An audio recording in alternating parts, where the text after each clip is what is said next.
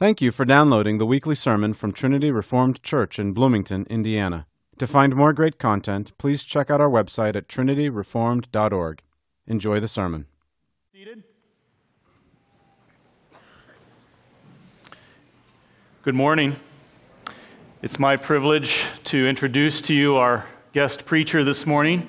But before I do, I want to commend again the work of the men from both of our churches that organized and pulled off our men's retreat this weekend. It was really wonderful. Thank you, men, for your work.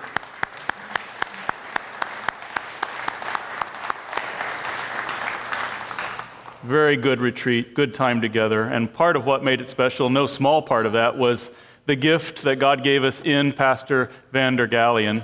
Galien. Got it. He is a wonderful brother, a gifted teacher. Pastor Vander Galien is the pastor of Pine Grove Community Church, a wonderful church, a strong church in Rhinelander, Wisconsin. He's been the pastor there for 8 years. He is married to his wife, Mandy, and they together have 8 children. And 2 of his sons are with him, Cooper and Daniel. Say hi. It's too bad you're so ugly.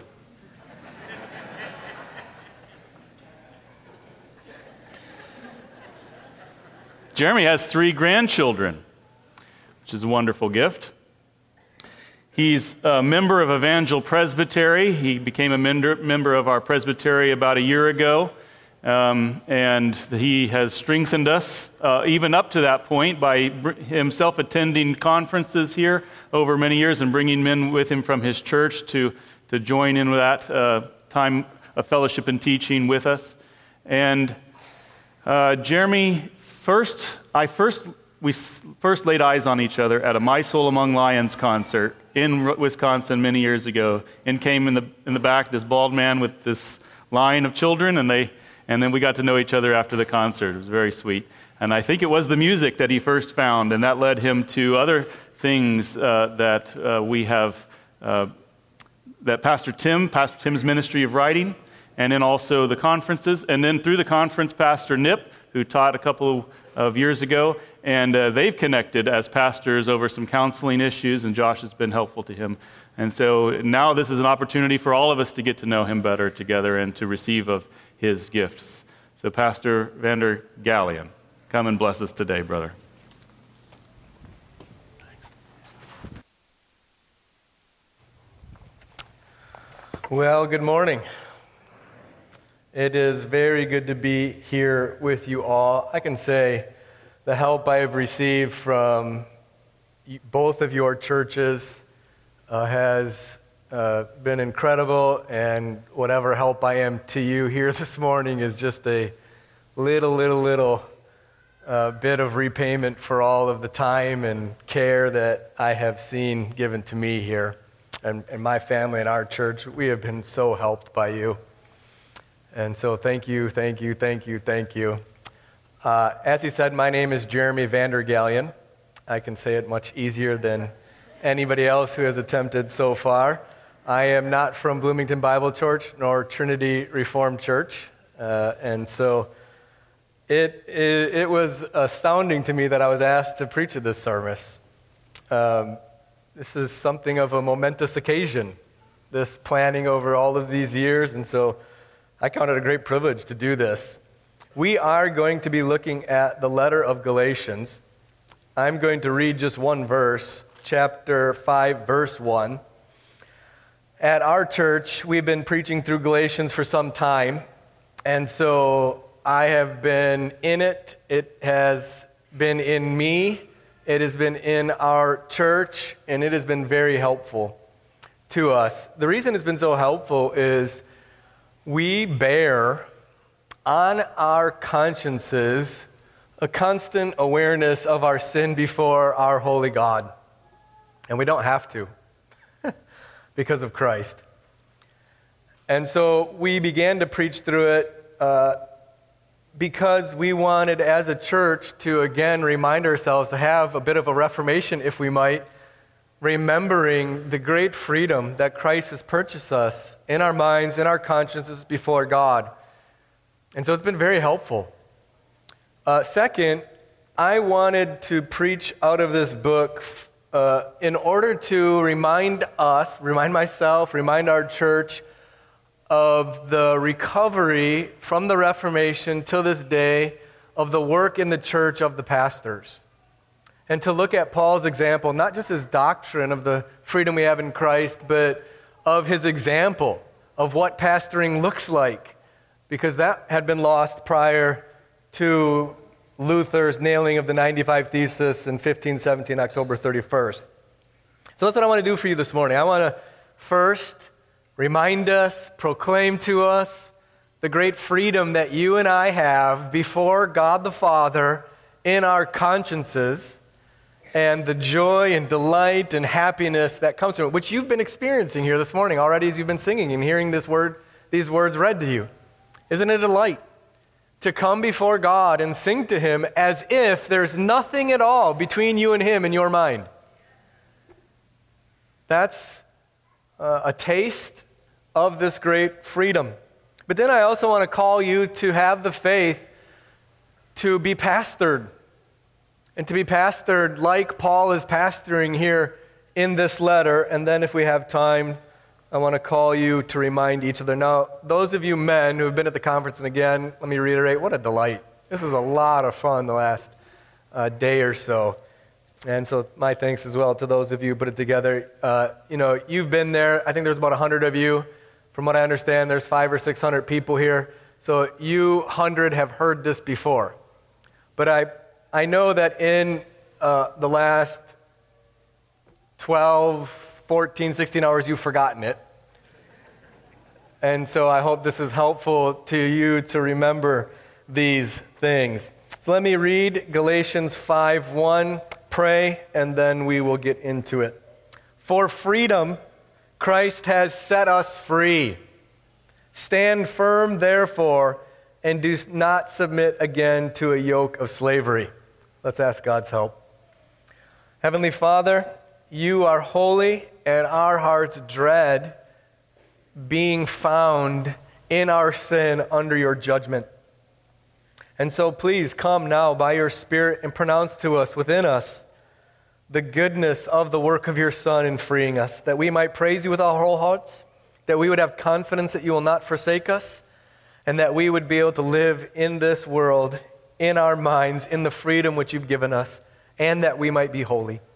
And so, God, please help us now. In Jesus' name, amen. So the word freedom here, for freedom Christ has set us free, is the main thing in this letter. And it is a wonderful thing. We know, being Americans, that we hold this freedom precious, even if we'd rather have comfort rather than freedom. We love it. We love the freedom that we have. But the freedom that we have in Christ is far, far, far greater. In fact, you can lose all political, all civil freedom and still have this freedom in Christ and be as free as you ever could be. Amen? And so quit complaining so much, huh? Enjoy what Christ has done. Now, you know, the Reformation is marked by the beginning of Luther's posting of the 95 Thesis. And Luther, if you know his story, he lived in his conscience as an absolute slave to fear before God. He became a monk, hoping that his monkish ways would free him from that, and it only made it worse. And it wasn't until he was lecturing through the letter of Galatians in the years leading up to his posting the 95 Thesis that this profound freedom came to him and got him and the world in a mess of trouble. And so don't think as we consider this freedom that it will make your life easy. It often will not. Paul has to say here, stand firm in it, because for whatever reason, people, when they see that you have this freedom, will want to take it from you and return you to the misery that they live in. You ever been around people like that? Where you have this lightness about you, this joy about you, and people who don't have it, rather than coming to you and saying, where did you get that from? They'd rather just bring you down into the muck with them. That's what's happening in this letter. And so it has to be fought for. And that's what the Reformation was doing. It was fighting to return to God's people, his beloved children, the freedom that Christ had purchased from them. Now, sometimes theologians use big words to describe the formal cause of the Reformation and the material cause of the Reformation. You've heard those words before? It might sound a bit confusing, but by formal cause, we just mean what gave the Reformation its form? What gave it shape? What was the structure that the Reformation was built upon? And it's Scripture. And so as Paul is preaching this gospel of freedom, he reminds the Galatians in the first 2 chapters that this gospel that gives you limitless freedom to come before God as if you're his own son came from God. It doesn't come from man. So, verse 11 of chapter 1, I'd have you know, brothers, that the gospel that was preached to me by me is not man's gospel. I did not receive it from any man, nor was I taught it, but I received it through a revelation of Jesus Christ. And so, if you're going to recover this freedom, if you're going to stand in this freedom, if you're going to enjoy it, if you're going to help others enjoy it, you first have to give yourself to the truth that God's word is from God. It isn't a creation of man. And you're going to have to live your life as if that's so. And not let other things bind your conscience like the Word of God does. And how quick we are to do that. How quick we are to give ourselves to lesser things and God's Word as if it is almost nothing. You can go hours and hours and hours without a consideration of the Word of God. You can go in your conversations with people, even on the Sabbath, without anything scriptural, as if there are things much more important.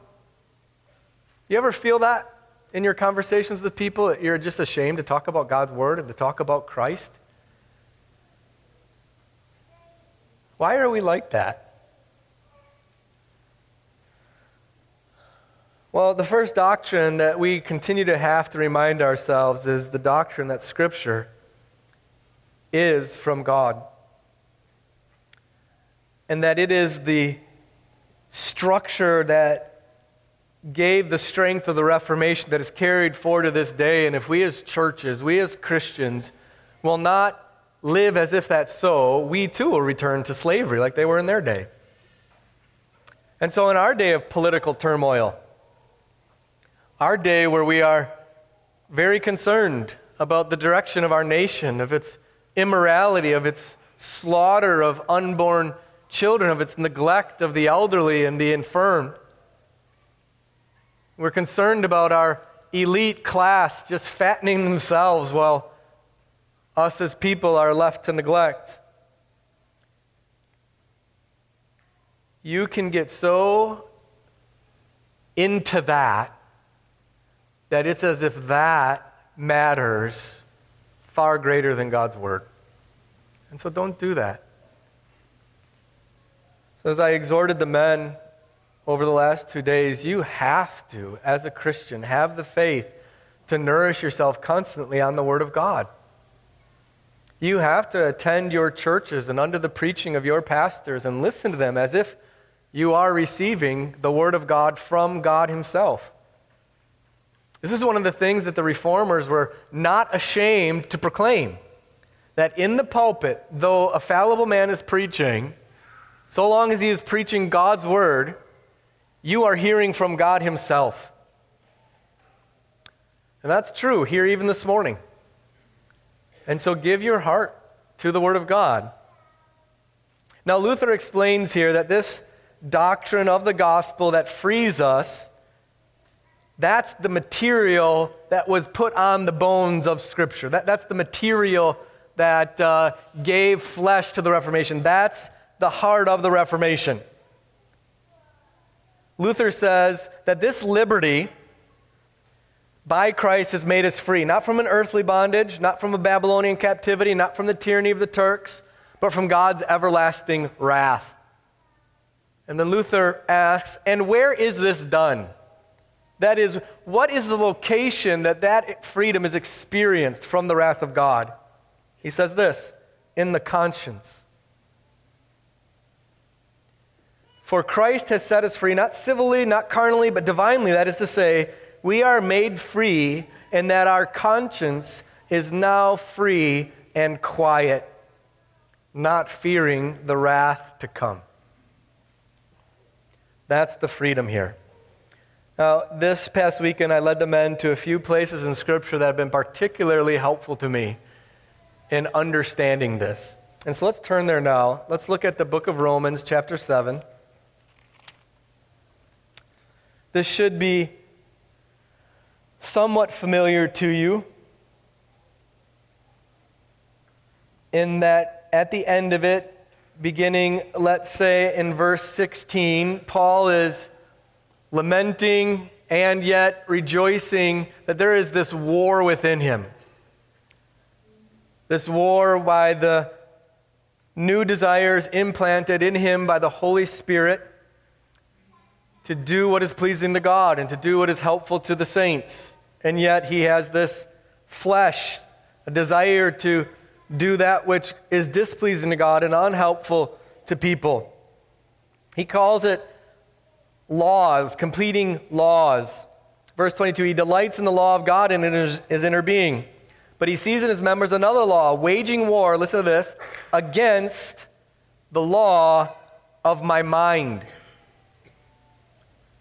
He's telling you where the battleground is and where the freedom that Christ has purchased for him is. It's in his mind. Do you know that you have complete freedom in your mind from all of your sin before God? Did you know that? And so this law of his mind is the law of the gospel, that Christ has freed us from guilt of sin, shame of sin, regret of sin. So again, you may even right now be going back to things that you have previously said or done or not said or not done. And in Christ, you don't have to. You're free from that. You're absolutely 100% free, not of yourself, not because you've done enough good deeds to undo the bad, but simply because of Christ. We'll look at the specifics of that in a moment. But just know the battle is here. Right? Now turn to Hebrews, if you would. In the letter, or in this book of Hebrews, in chapter 10, verses 1 and 2, he's going back again to remind us as Christians that all of the old covenant law was just a foreshadowing of the real to come. And now that the real in Christ has come, we no longer have to do the shadows. He's talking here specifically about the sacrifices, that the reason they have to be continually offered is because they themselves don't actually give you the freedom in your conscience that Christ would one day give. But now that Christ has come, we don't have to do it. But look at verse 2. Otherwise, would they not have ceased to be offered? That is, if an animal sacrifice actually cleansed your conscience, they wouldn't have to be offered anymore. Since the worshipers, having once been cleansed, would no longer have any consciousness of sins. So the reason they had to continually offer animal sacrifices is because sinners were still terrified at the wrath of God. It was reminding them of their guilt and sin and pointing them forward to the one who would actually fully do what? Provide them with this freedom where they no longer have to have any consciousness of their sins. Isn't that remarkable? In Christ, it's as if we don't have to have any consciousness of our sins. Now, this doesn't mean that we as Christians make believe that we've never sinned. You ever do that? Husbands, has your wife ever said something and then she's acted like she's never said it? Right. I'm tempted right now to apply that same thing to men, but we'll just let the women deal with that one, huh? But you know it's true both directions. Your kids do this. That's not what he's saying here. He's saying that though it is true that you are a sinner, though it is true that you have transgressed against the holy God, though it is true that you in of yourself deserve, are a right recipient of the eternal wrath of God, and though if you were left to yourself, you would be terrified in your mind, in your conscience of that day. That's all true. Christ's sacrifice on the cross, where he paid the penalty for your sin, now cleanses you in your conscience of any fear of the wrath of God to come. And in Galatians, we see in chapter 3, verse 13, how that happened. So remind yourself of this. This is why we have to know these things. Because you have to battle to believe that you have complete freedom of conscience, but you have to battle by believing that what Jesus did has been done and it is finished and it is sufficient, and so you're free. So look at that. Christ redeemed us from the curse of the law by becoming a curse for us. It is written, "Cursed is everyone who is hanged on a tree." The curse of the law is the wrath of God against your sin. He said to Adam and Eve, "In the day you eat of it, you will surely die." That is the curse. And if you're here without Christ, that curse does rest upon you. You should not have any assurance in your mind of anything but a fearful expectation of judgment. Children, do you know that? Do you understand that, kids? You know that when you lie to your daddy or mommy, or when your sibling takes a toy and you smack him or her, right, that you are earning for yourself the wrath of God. Now that's terrifying, isn't it? And one of the things that happened at Halloween is they dressed up in masks because Christians are free from that, and they wanted to have a little fun at demons' expenses. But children, without Christ, you are under the wrath of God. This is why your mom and dad lovingly bring you to church so that you can hear these things. This is why they discipline you, that you might feel the sting of your sin. This is why they oppose you in your wrongdoing that you get so tired of. And beep, beep, beep, beep, beep, right back to them. Don't do that. They love you. Yes, they make mistakes and talk about it too often or too forcefully and forget that they were once a child and so on and so forth. So what? Your parents aren't perfect, but they do love you enough that they don't want you to see you miserable apart from Christ for the rest of this life and the life to come. And so kids, what do you have to do to have this freedom? What do you have to do to have this enjoyment? Do you know? Kids, does anybody know?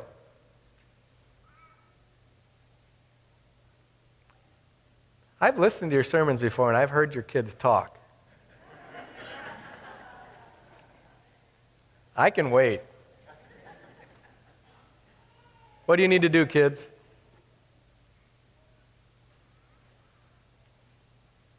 Well, I guess I'm going to have to say it. You just simply need to trust in Christ. And that's it. In all of your lying, and all of your manipulations, and all of your stealing, and all of your anger at your siblings, it's forgiven because Christ died in your place for it. And so you have complete freedom. So the freedom is from the wrath of God in our conscience. This is what we talk about as the doctrine of propitiation. That's a big word, isn't it? It means that God is now propitious towards us, favorably inclined, having accepted us, because Christ died in our place, taking the wrath of God so we no longer bear it. And that's what you believe in your conscience. You're free from that. You're as free as the Son of God himself is to come before the Father, because you come before the Father in the Son and God himself. So do you believe this? Do you know this? Do you experience it? It is the greatest privilege of a Christian to come before God in complete and utter freedom, without fear, without dread, without having to explain away everything, but just come. We're going to celebrate the Lord's Supper. This is to reassure us of this, that we are free to come before God the Father at the table as his beloved children. And you know that in prior Reformation times in the Roman Catholic Church, the saints were not allowed to partake. And they weren't even allowed often to view it. It was happening behind something, behind a veil. And that one of the things the Reformers did is they not only brought it to the people, that they would make sure that there was nothing between the table and the people. They'd stand behind it as a visual reminder that they are free in Christ to come and eat at the Father's table. Nothing between them, no priest, no tricks they have to do, no rituals, no magic words. You just come without any thought in your brain, though you know you're unworthy and it makes you gladder, but not the kind of worthlessness that you feel like, I got to sneak into this thing. I got to do a backdoor kind of thing. I don't want God the Father to see me. But I want it, but if he sees me, he'll know. You don't have that anymore. You don't have any sense of that at all. We are that free. We are that free. So why is it so hard to believe that?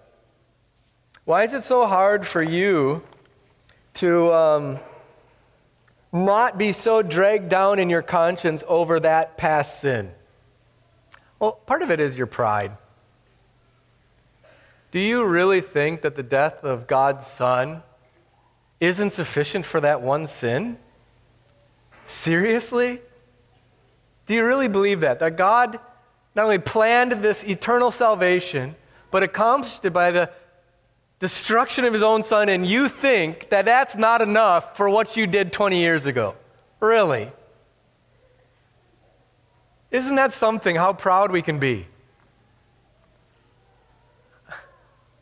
It's wicked that you don't come to God the Father and thank him for your freedom. You feel like he wants you to continue to be dragged down by what you did, like as if Christ didn't do anything.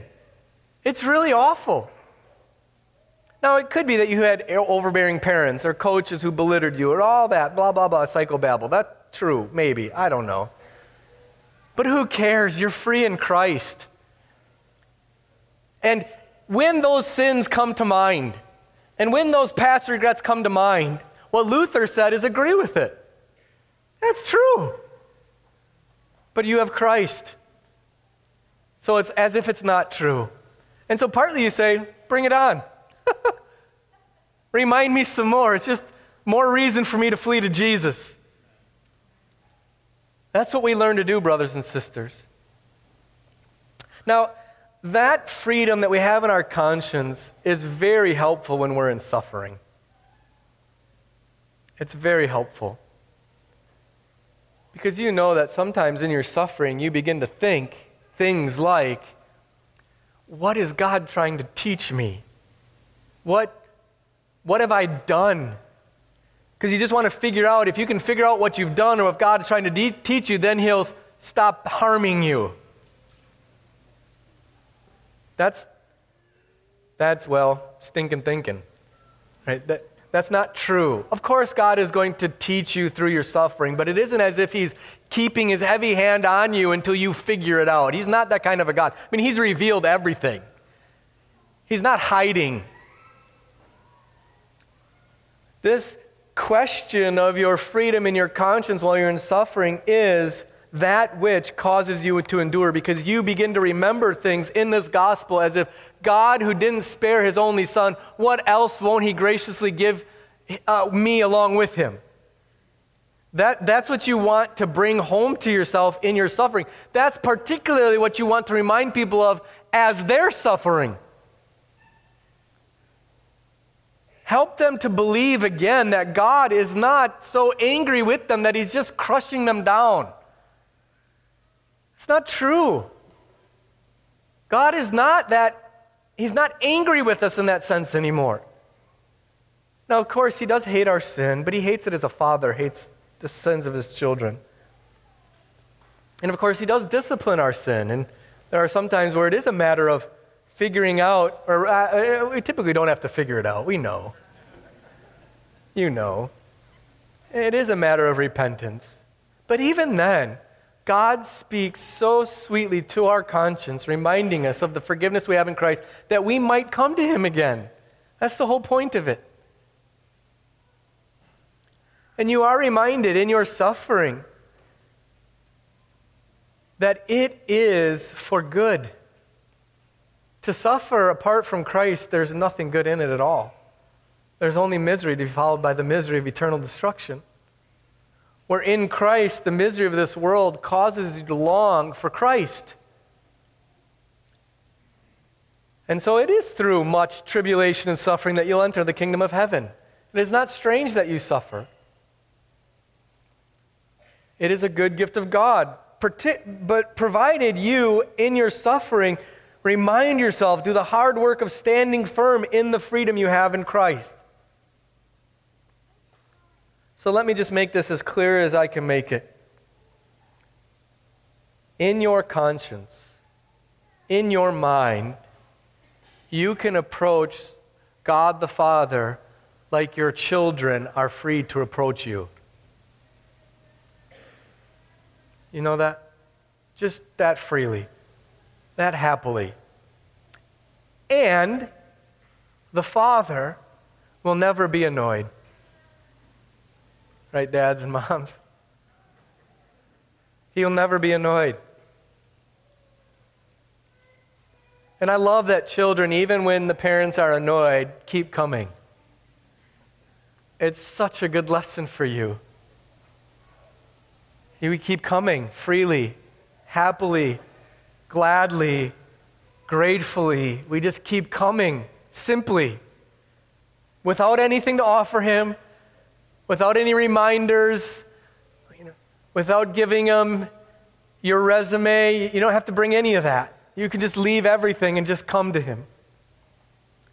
So that's the freedom we have in Christ. But in chapter 5, verse 1, it does say that you'll have to stand firm in it.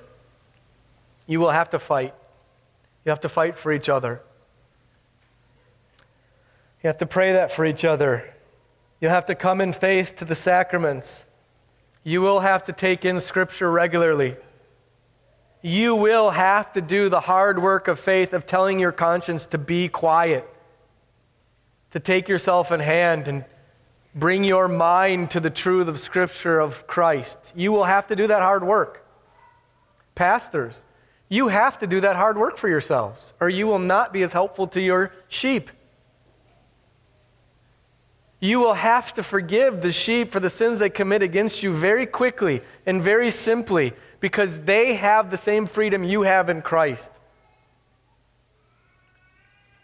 And you will have to look over them, look past them, and care for them, because that's what God the Father does for you very quickly. So let's talk about the shepherds. The freedom in Christ is the first Reformation reality. It is the meat. And God has appointed us shepherds to make sure that we don't stray from it. One of the most delightful books to come out of the Reformation time is Pilgrim's Progress. And you know that all along the way, Christian is constantly tempted to disbelieve this gospel and go astray. And when he disbelieves the gospel, he struggles to believe that he is welcome to come back. And time after time after time, God appoints him companions along the way to converse with him and remind him of this precious gift of freedom. And if you know Baxter's life, he constantly brings these people in, whether it's the evangelist at the beginning, particular people in the interpreter's house, or others. And Baxter is using his own pastor to base those characters upon. He's saying again and again and again that you need shepherds. And do you remember what he pictures God's church as? Do you remember? That beautiful, glorious castle. I can't remember what he actually calls it. Do you guys remember? Anybody remember? Our elder is teaching a class on it right now, and he just covered it, and I cannot remember it. Well, he forgets a lot that I say, so we're even. What he's saying is our faithlessness tempts to view our shepherds in the church as something that is anything but glorious. It's a drudgery. It's not that helpful. The shepherds aren't what I need them to be. So many times you as sheep can think that. You think about what you think you need from your shepherds, and you hold up those expectations, and when they don't meet them, you then build within yourself a list of reasons why you don't need them.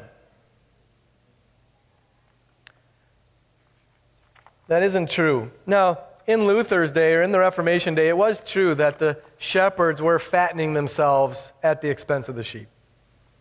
That was true. They were often absent from their own churches. They didn't feed them well on God's word. They never gave them the glorious freedom of the gospel, but kept their minds in constant fear over their need to do this or that penance or pay this or that indulgence. They were only keeping the sheep in terror, because you can manipulate people who are fearful and get rich off of them very easily. And so as the reformers went back to Scripture, they not only recovered the doctrine of freedom that we have in Christ, they recovered the doctrine of pastoring God's people. And Paul's model in Galatians is one of those. So let me just quickly go give you a few reminders of what you should be looking to your shepherds for, and you as shepherds. Now, by shepherds here, I do mean pastors and elders and deacons. But, of course, there are other godly men and women in the church that you'll be looking to for help. And that you hopefully can, even if you don't hold the title of an office, can look at these things and so be helpful to others. The first is Paul tenderly cares for these people. In chapter 4, 12 to 20, you see this tenderness, this intimacy.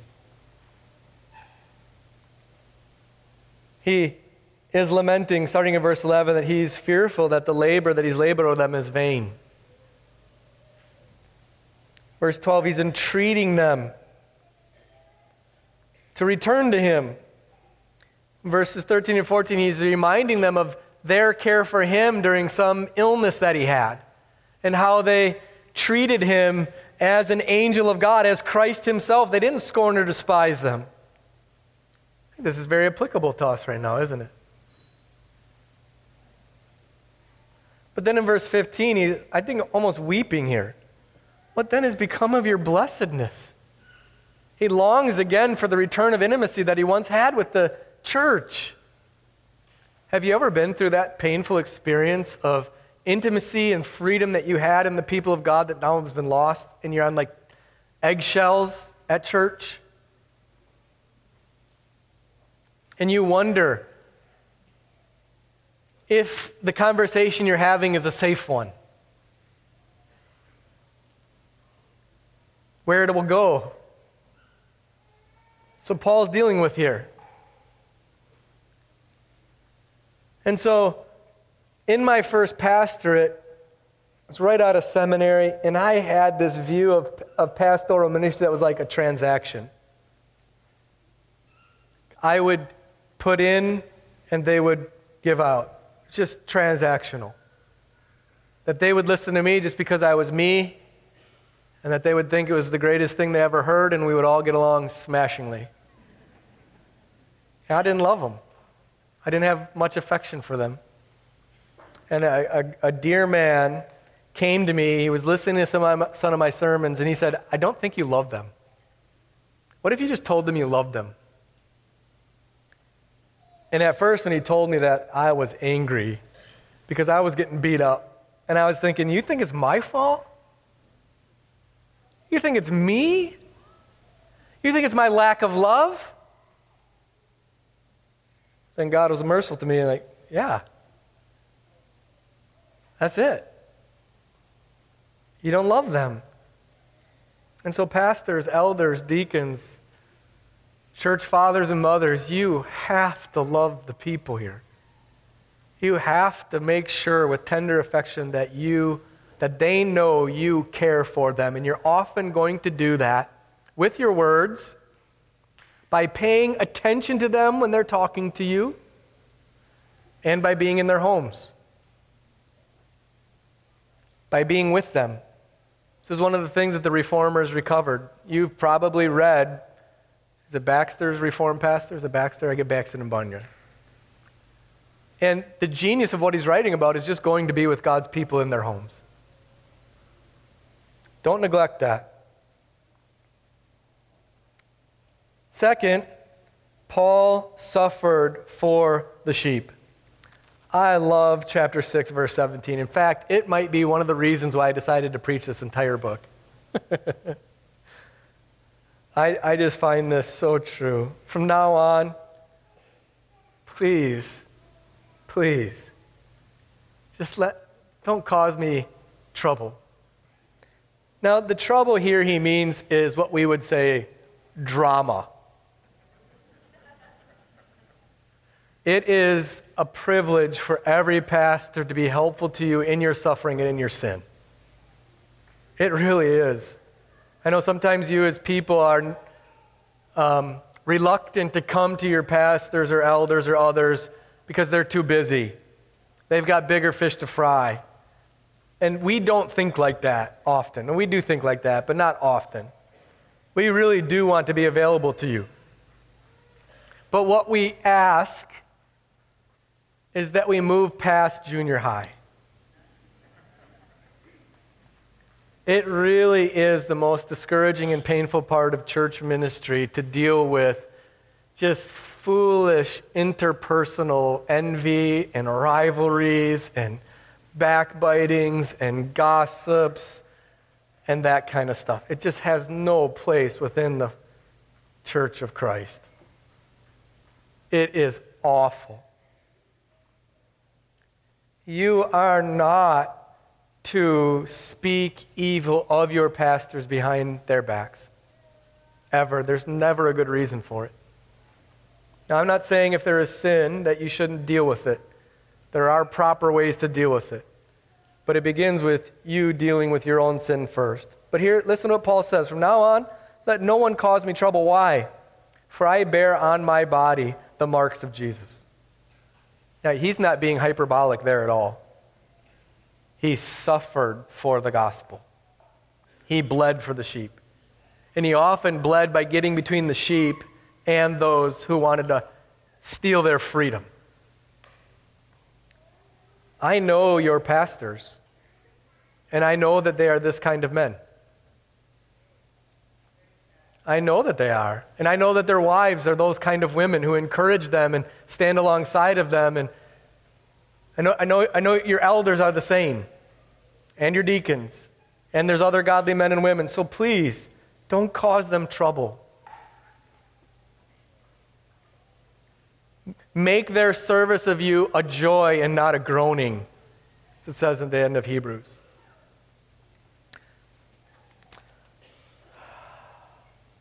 Third and finally, I'm going to skip a few things. They are going to help you. They should be helpful to you in battling your sin. Paul, throughout this letter, that's all that he's doing. The first sin he's battling is their neglect to have the faith to believe the freedom they have in Christ. Your pastor should often be bringing you to Jesus. That's their job. They are like shepherds to lead you to still waters and to the green pastures of the gospel.